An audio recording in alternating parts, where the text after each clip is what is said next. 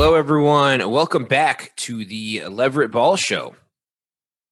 As always, you can subscribe to LBS on Apple Podcasts, YouTube, Spotify, and SoundCloud. And before we get started, I'd like to give a quick shout out to our sponsors, Radical Strength and Fitness and Santana Company Barbershop.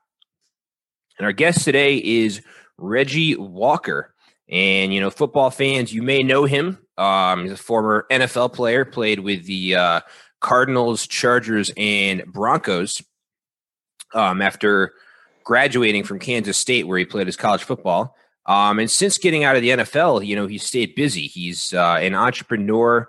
He does his own content creation, and he's also a social advocate, and he's spoken on various topics such as abuse and mental health. And also, Reggie, before we get going, we talked a little bit before I started recording. You mentioned that you just had a new child on the 23rd. So congratulations and welcome. Oh, appreciate it. Thank you. Yeah, I'm pretty excited over here. And thanks for having me on. Yeah, absolutely. And so, like I said, I have a lot of different topics I want to ask you about. But to start out, I mentioned your NFL career started out with the Cardinals, then San Diego at the time. They're now the LA Chargers. And then also spent some time with the Broncos. But you actually made the NFL as an undrafted free agent. And, there are a number of guys who, sign those, undrafted free agent contracts, and maybe they play in training camp for a little bit, get cut, or, maybe play on the practice squad. But not many undrafted guys are able to stick around in the NFL. So how were you able to, make a career for yourself in the NFL after every team in the NFL passed over you in the draft? Well, it was a crazy thing.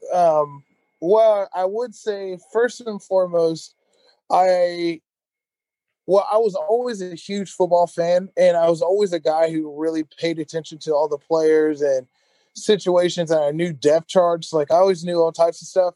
So when it came down to being an undrafted free agent, the situation was I got to pick out of 5 different teams where I wanted to go. And since I already knew the situation, I picked the best situation for me. For me to make the team, to keep it simple. And then once I got through the door, I maximized on it.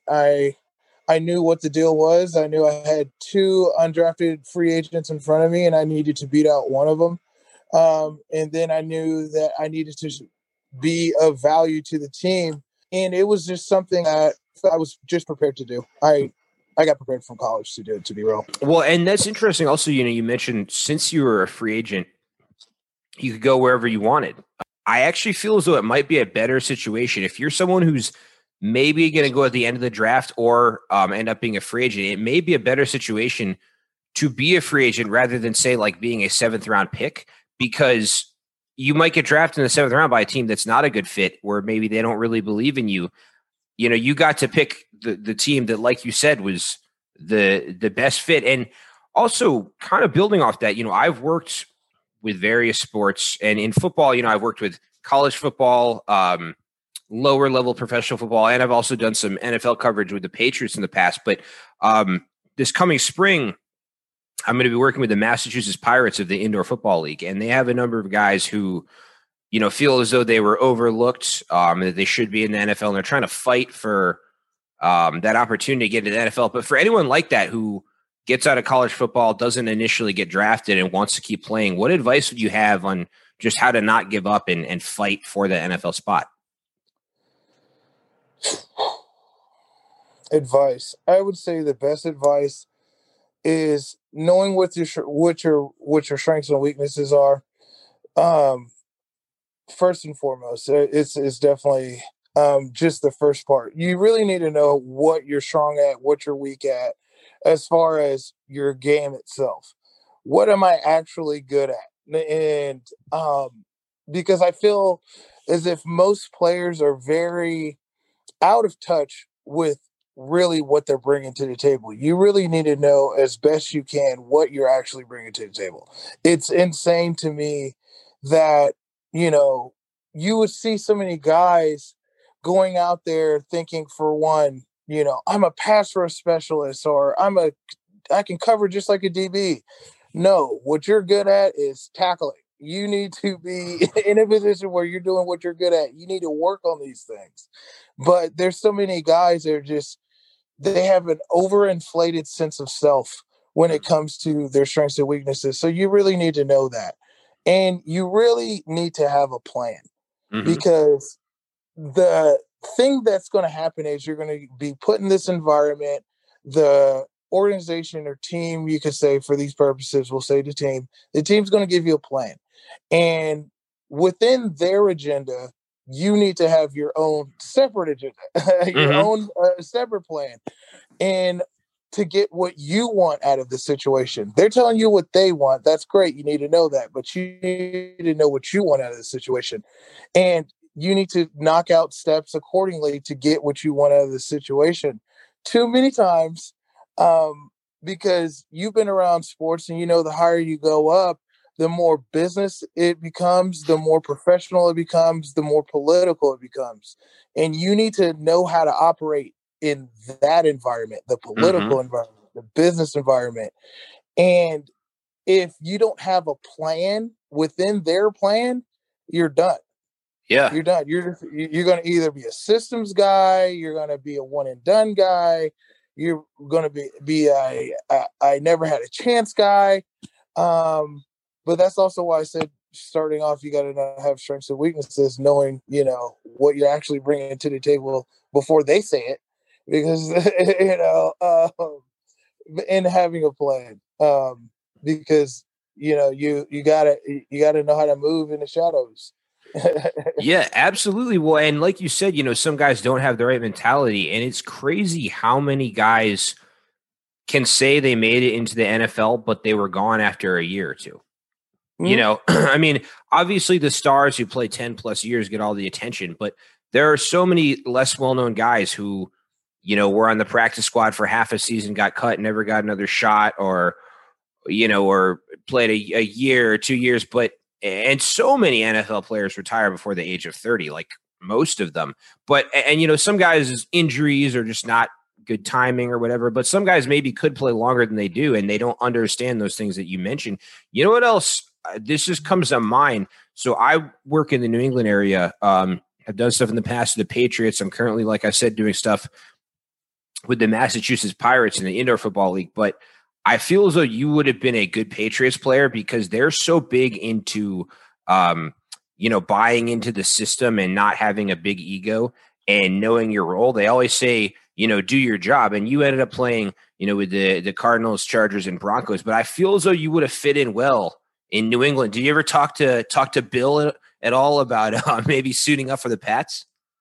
I was so close to actually playing for them in 2015. In 2015, I had been released from the Broncos. I was 1 foot in, 1 foot out the whole time I was there. Anyway, it was one of those last. I was just trying to see if I had anything left in the tank, if I wanted to retire. I wasn't sure, but after that camp, I was pretty sure I was done. And then a couple of months after that, I got a call from an old coach, and they wanted to bring me in, and I had to tell them no. I didn't want to do any workouts. I didn't want to come on any teams. I didn't want to do anything. But I could have been there. But I'm so glad that I did not go, because I was done. I was so done. It would have been dangerous at that point. Oh yeah. But your old coach though was on the Patriots staff at the time? At the time.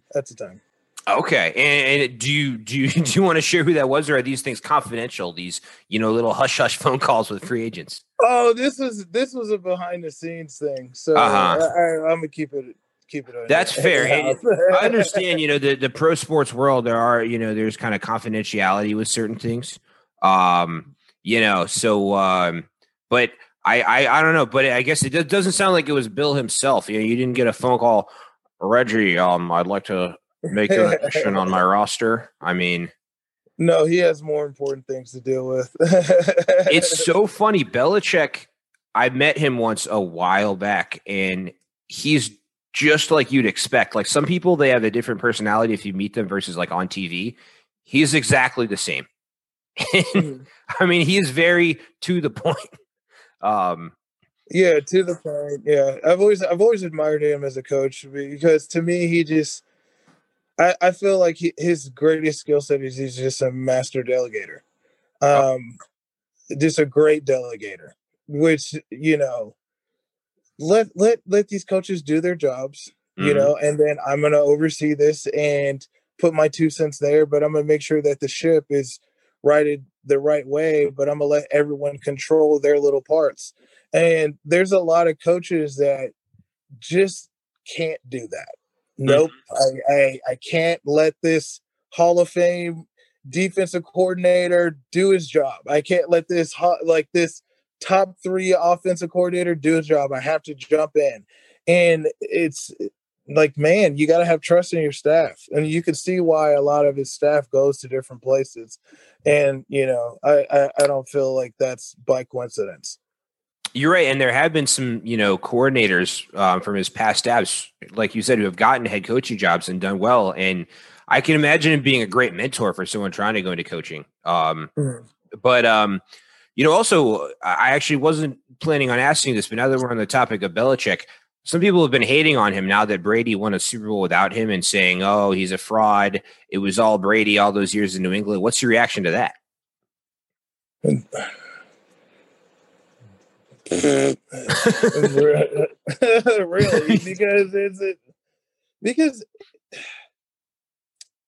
the world of football that I understand, the true world of football, it's no matter how much publicity one guy gets, it really truly is a team sport. Yeah. And just like when Trent Dilfer led Tampa Bay Buccaneers team won the Super Bowl, he wasn't Tom Brady, and nothing against Trent, he's a great guy, but it's a team, and their team had holes all over the place. And at the end of the day, it's that's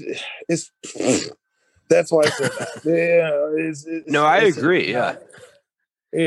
Yeah. Well, and I mean, I know because like a lot of people I've done like TV radio stuff with, they want to have that hot take. And they don't want to be on the fence on anything. They really, really, really want to take a stand and say it was either Belichick or Brady, back in the New England days. This might be a boring answer, but personally, I feel as though it was both of them. I mean, they both contributed, and maybe you don't go viral on the internet saying they both deserve credit. You're more likely to go viral on, online if you say, okay, one of them was a stud and the other one did nothing. But, that's what I believe. Obviously some people have tried to control the narrative in a different way, but also, I want to ask you about some of your work as an entrepreneur and some of the things you do. But one other football question I have to get to before we get to that. When you were with the Chargers, there was one specific game when you sacked Russell Wilson, and there's a quick internet search. We'll pull up. There was a picture that was taken right at the point of contact when you hit Russell. It looks like you almost decapitated him. I mean, what was it like? What was it like hitting Russell Wilson like that? Well, very fulfilling because there's a lot of stuff that went into that. But Russell Wilson also is a house. He's built like the running back you don't want to go against. Yeah, because he's like 5'9", 230. Yeah, he's very stout, which is very surprising about him. But no, I felt it was fulfilling because that was a really key moment in the game, and I know what picture you're talking about. Yeah. But it was a very key moment in the game when we needed to stop, and we ended up winning that game. And I know that was a big play to help win that game. So more than sacking him, I just loved that fact that I just made a play when it counted. Yeah, well, and You mentioned, he's a strong guy. People give him a hard time about not being the tallest person in the world, but he's pretty solid and muscular. Like you said, he's built kind of like a running back. But I mean, do you ever, on your list of professional accomplishments, the teams you played for, awards you won, et cetera, do you list on your resume that you almost removed Russell Wilson's skull from his body? Is that on there somewhere? No, I put on my resume that if you Google me and go to my images, you see some pretty sick stuff. Yeah. So it's usually pretty cool the timing. They got it right when you were right in there. Yeah, I love the fact that I wasn't a like Patrick Willis known guy, and that was fine to me. But I do love the fact that I know that I competed with the best and I held my own against the best, and I made plays in key moments. So, and then at the end of the day, the people that I wanted to get respect from the most, which were the other players, I got it from them. So I loved my career. Yeah, no question. And like you said, you went up against the best. I'm guessing Russell Wilson won't want to, listen to this episode. He's probably like, not that guy again. But did you, and also, did you, one last thing on that, when you hit quarterbacks, did you ever like talk trash and say like, what's up? I'm coming after you all day, or you just kind of run back to the huddle? It really depends. Most guys, I feel like if I said anything, it was more like, how did you do this? Like, how are you doing this right now? Like, I remember I had 3 moments. We were playing the Packers and Aaron Rodgers was just killing us. And I got really close to sacking him. I was just like, how did you like hear me coming? He was just like, oh yeah, because I know that if we did this blitz, I mean, if this person and this person show up in a line, that you're doing this blitz 3 out of 4 times. So I was just like, oh, okay, cool. And there's actually a picture of it too with me when I almost got Peyton Manning. And then right after that, I was talking to him about it. And I was just like, how did you know I was coming? Because I flew off the line on that snap. Yeah. And I was like, no way he's going to feel me coming, but he felt me coming. And then, there's just times where that happened. But other than that, I don't really talk mess. But unless it's to certain people for certain reasons in certain games. Yeah. Yeah, you mentioned Aaron Rodgers and Peyton Manning. Did you ever get Brady? Did you ever have a chance to hit Brady? Never had a chance to hit Brady, unfortunately, but I never lost either. He gets the ball out of his hands so fast. What I mean? It's crazy. But, also, like I said, though, I'm also really interested to learn about some of your stuff as an entrepreneur and some of your social activism. I have a few questions about that. But before I transition, I just need to give a quick sponsor plug. Shout out to our sponsor, the Leverett Ball Show sponsor, Radical Strength and Fitness. And anyone who wants to sign up for their one-on-one or group workout classes, you actually get a $50 discount if you mention the Leverett Ball Show when you sign up.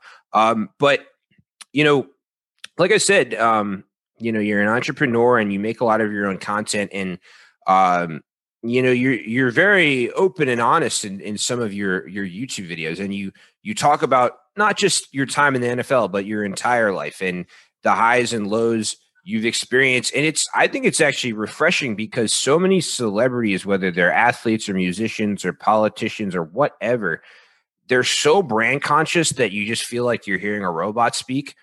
And, they're not going to open up about insecurities or tough times. They just make it look like everything has been perfect every step of the way, which is not the case with anyone. But what inspired you to be a bit more real with your content and open up about things? I would say what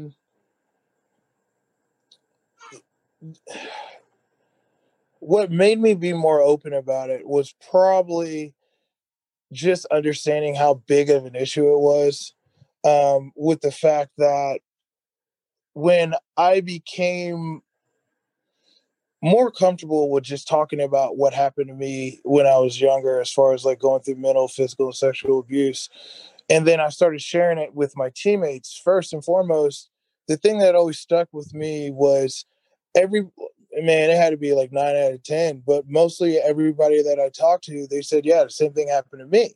whether it be, like, and it really kind of got me thinking.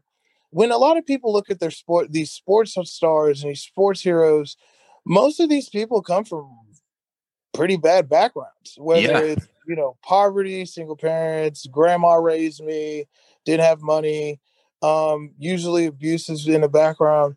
And a big thing that a lot of people, as well as the athletes themselves, don't understand is this stuff has an effect on you. And it has an effect on you psychologically, chemically, depending on how young it happened to you. But it definitely, first and foremost, has an effect on you psychologically. And it influences the decisions you make. And if you don't deal with it, you're going to be making a bunch of bad decisions, and you're going to be hurting people. You're not going to be living a life you want to live, and you're not going to be being successful to the level of in which you want to be successful. And me understanding that this is a huge issue, I really decided I need to get this message out there. I need to do something to combat this problem. I need to start partnering with people who feel the same. I need to hit this head on. So we have better stories out there of these sports heroes and people, less mental health struggles going out there, and people doing all these crazy things that you see in the news. They actually can get connected with the resources that they need to live successful lives. So that's, that kind of was what really got me started. Definitely. Well, and like I said, I found it very inspiring. And, you open up about, how when you were a child, you were a victim of abuse, which, that took a lot of courage to talk about that publicly.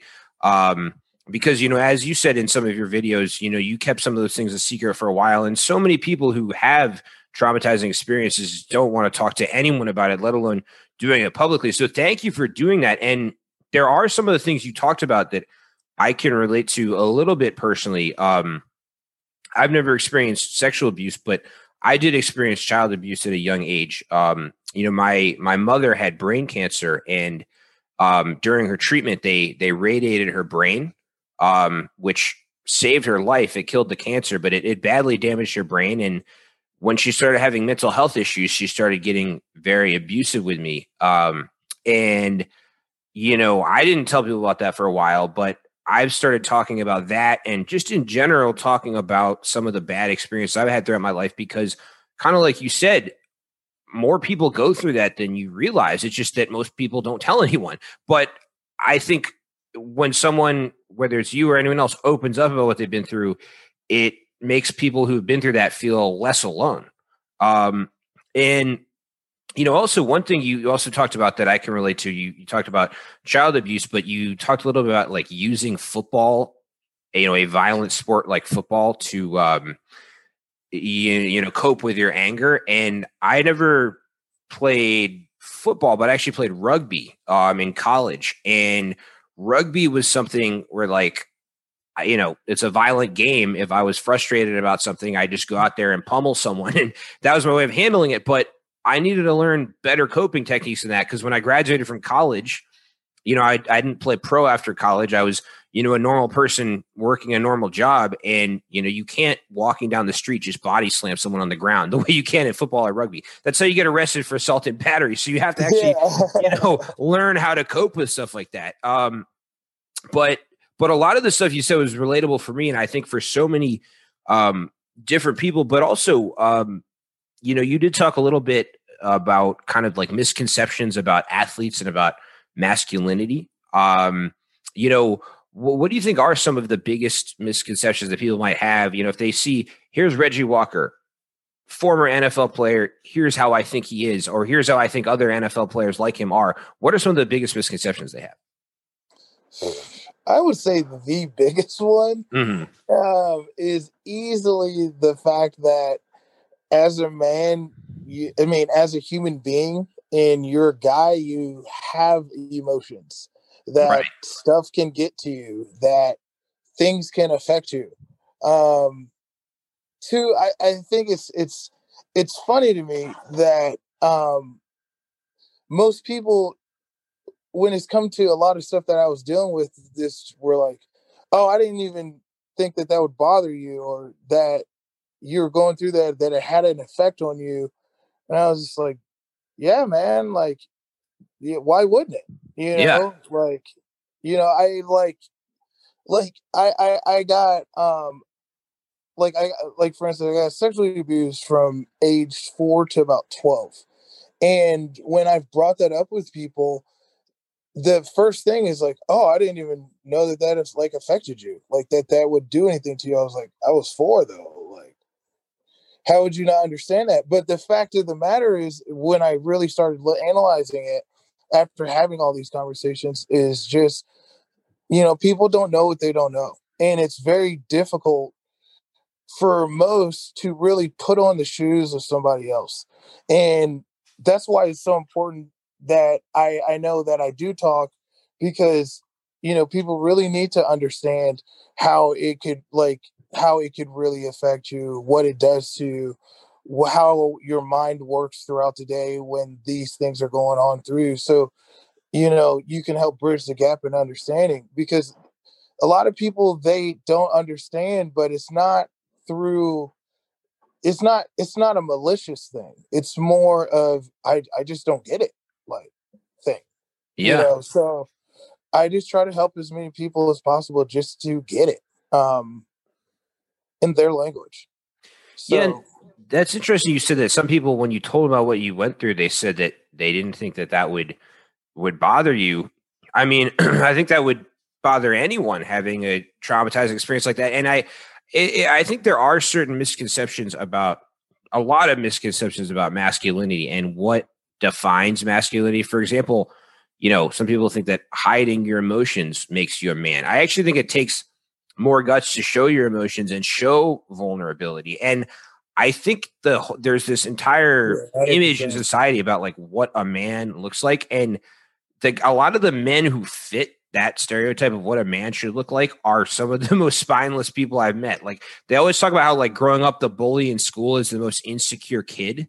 Like, when I played rugby, when I went up against guys who like talked a lot of shit and acted like they were the biggest dog in the room, I didn't see strength. I saw a weakness. I remember certain guys would act like that, and I'd be like, I am going to toast this motherfucker, to put it very eloquently. You know what I Yeah. mean? Like, the second this guy gets the ball, he's getting rocked. And it didn't hurt as much to get hit by me as it probably would by you. But but still, but like, there's just such a misconception about what makes a man. And then some of the like most men who I know are the most open with their emotions and don't try and strut around and throw their weight around. So they're some of the most strong-willed people I know. And I think maybe also because, you're a former professional athlete, people might view you as invincible. The fact that you played in the NFL doesn't mean you're not human.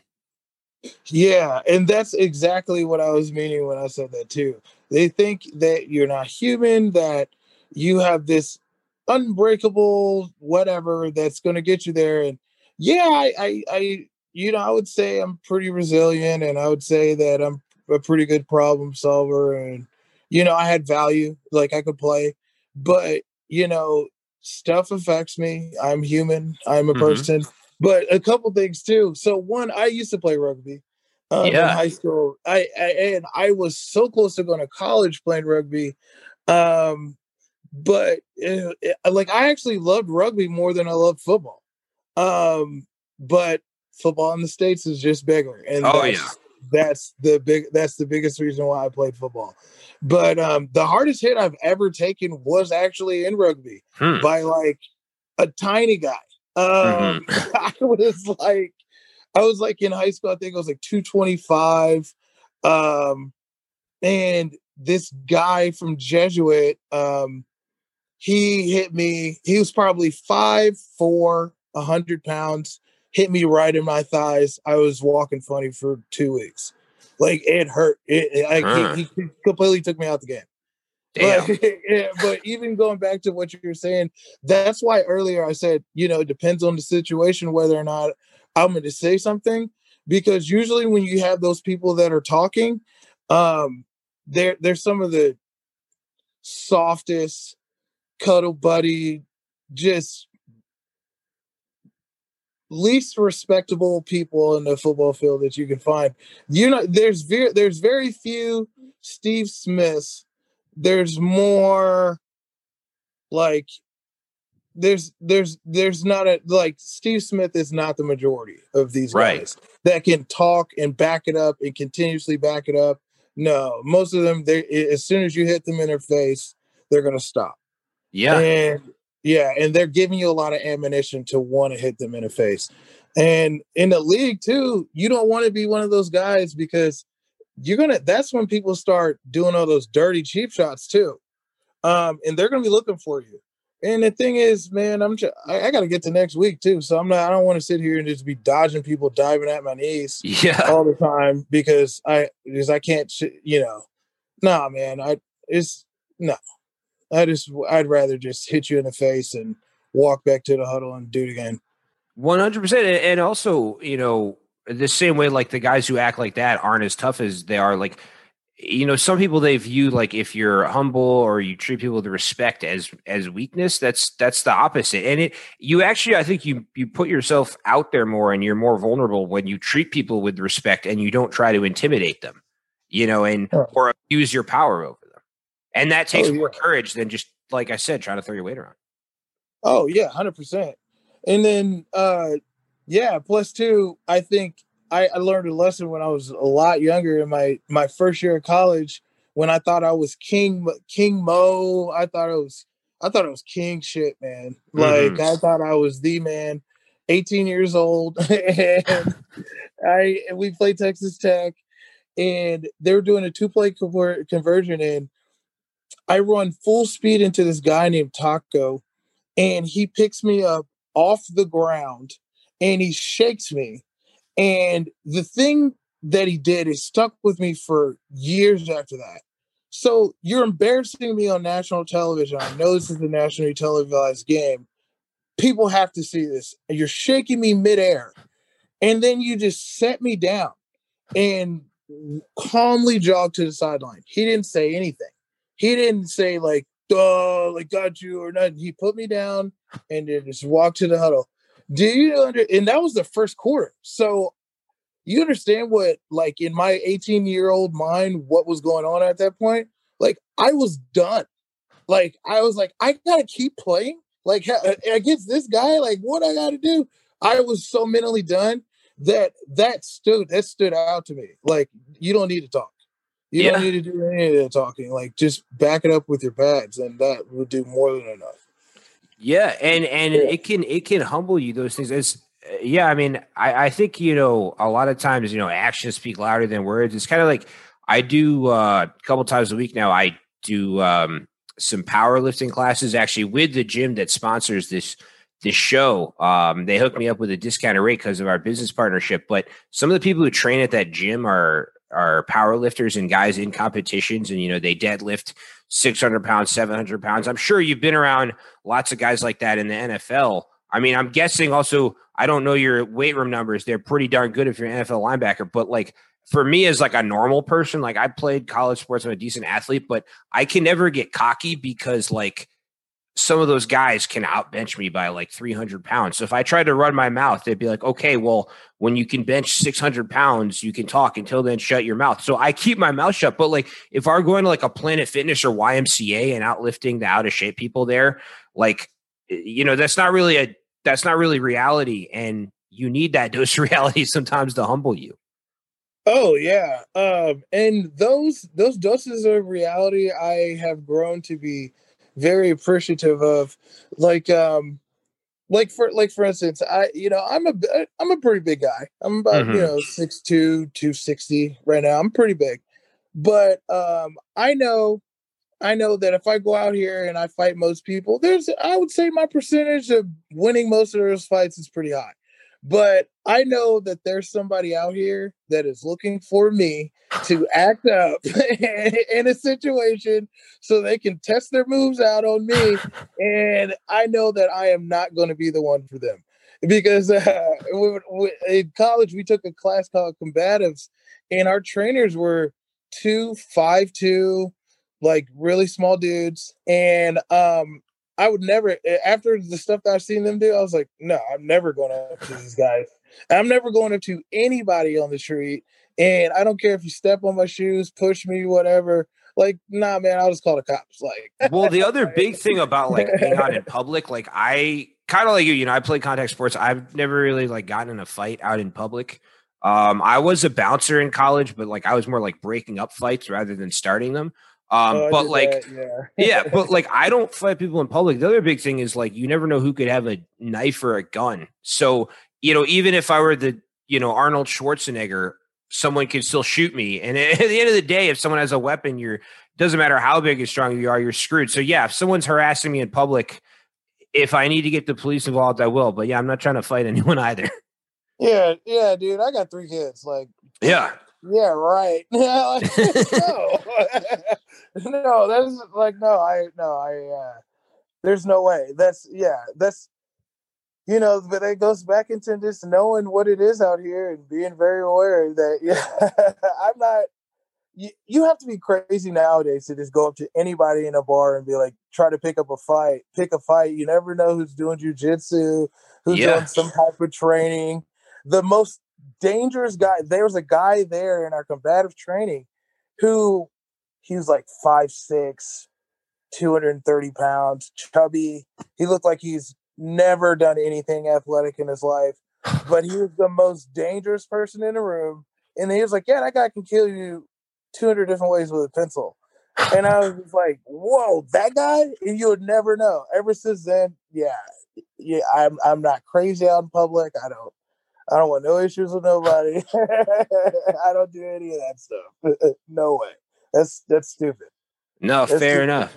Well, you mentioned also, having now you now have 3 kids. I mentioned earlier, you just welcomed a newborn. That was your 3rd. With some of the stuff you do, with mentoring, advocacy, I know because of some of your personal experiences, you're inspired to do that. But does it give you added motivation to do those types of things and be a role model now that you have your own kids? Yeah, I would say yeah, because you want to leave a good example and you want your kids to understand how to live life and something to look up to, and they're your father. I mean, you're their father, so you want them to have a positive light of that. But as far as the push to do the advocacy stuff, the only push I really need is just remembering how it felt not really having a great support system at the time during certain times, or not being able to utilize it, and sitting with that pain that comes with a lot of this trauma, and not having that person that I needed during some of those times that could help, and knowing that with what I know and getting my story out there and helping, that I could help put that person in some people's lives. Like that's the only push I really need. Yeah, well, and that reminds me also, in one of your YouTube videos I saw you talk about like the importance of being a good mentor for yourself and not being entirely reliant on other people. And that's also, I keep talking about how some of the things you said are relatable. When I was a teenager, I mentioned the stuff with my mother, but then I was also an only child and my dad worked all the time. So it was a lonely, humbling experience. And I learned how to be independent. And so now, with my friends or my girlfriend or people in my life, like I enjoy having them around, but I also feel as though I can rely on myself. So I don't feel dependent on them. I feel as though I can depend on myself, but I want them around because I enjoy being around them.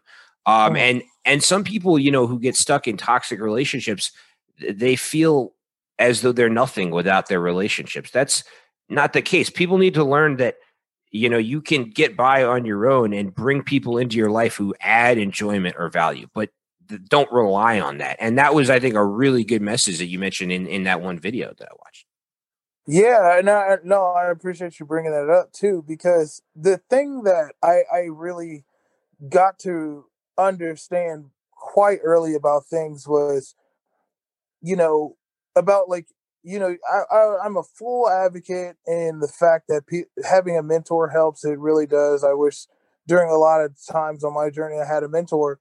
But the fact of the matter is, when it comes down to doing things in life, like going and accomplishing these big goals and making a life that you want, that you're the person that has to do it. And at the end of the day, you know you the best. So you need to have a really great relationship with yourself and understanding your strengths and weaknesses and what you bring to the table. And that was just something that I really wanted to stress with that, because, you know, at the end of the day, you are the one that's going to have to do the work.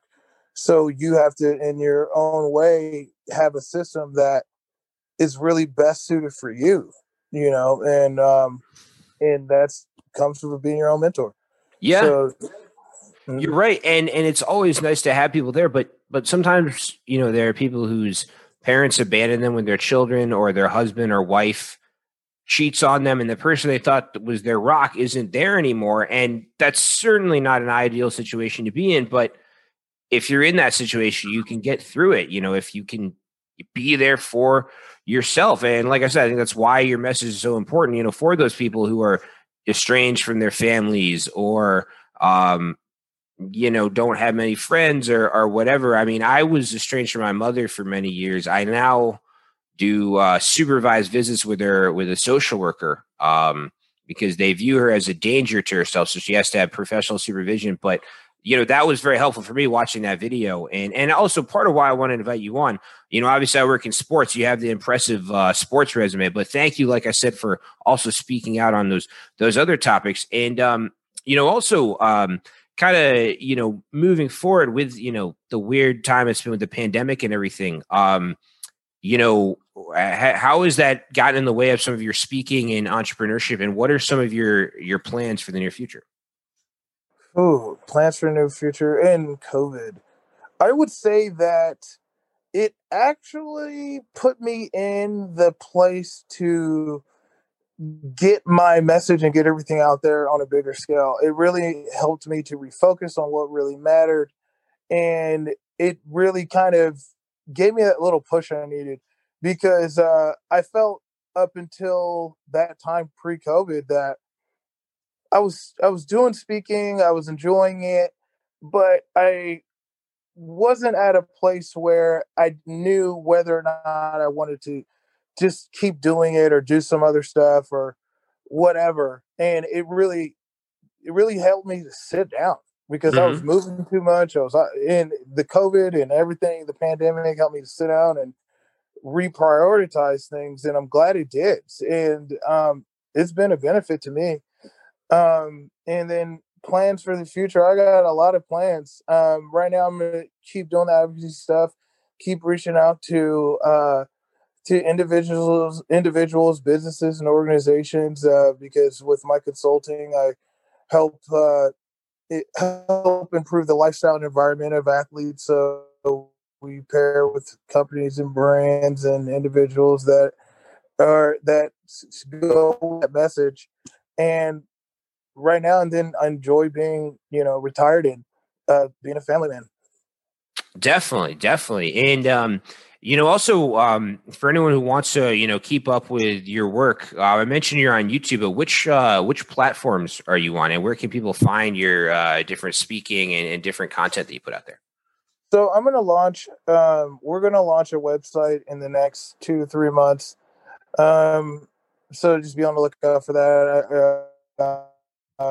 But right now, if people really wanted to reach out to me, LinkedIn. I do not like Twitter. I Uh-huh. only use Instagram for the memes and food pictures. I'm sorry, I look at them.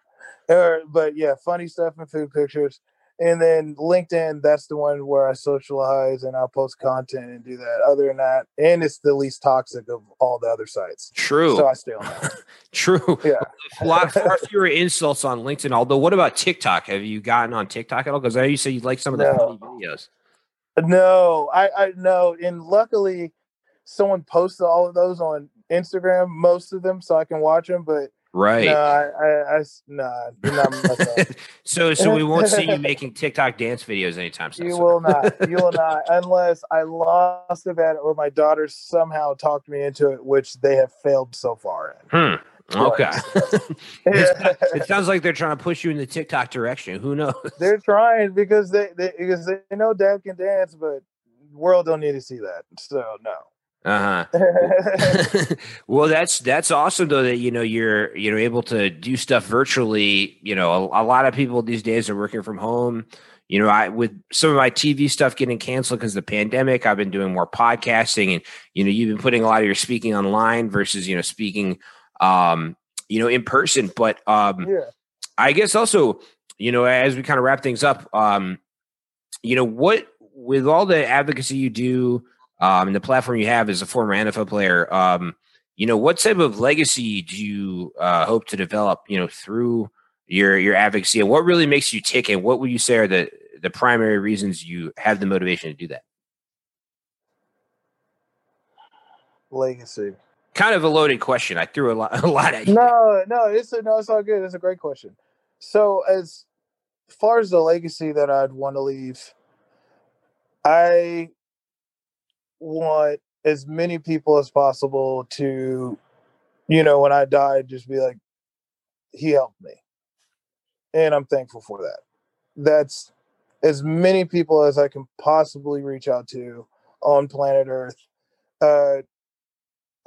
To be able to do that for so many people, and at the end of the day on my deathbed, just be happy and content with what I've done. I would be pretty happy with anything else. For the most part, I'm not really tied into I want my kids to be like I helped, my wife to be like I helped this, that I left a mark and a positive one to as many people as possible. I would say that is my legacy. And what was the other part of the question? Well, and also, what are the primary motivations that make it so rewarding for you to do what you do? Knowing that I can keep as many people from that deep pit of just darkness and filth and low self-confidence and pain and hurt that just exists, that whole negative emotion pit, that I can just show as many people as possible to get out of that and to keep themselves from that and understand that part about themselves in order to just make the lives that they want for themselves. If that motivates me every day.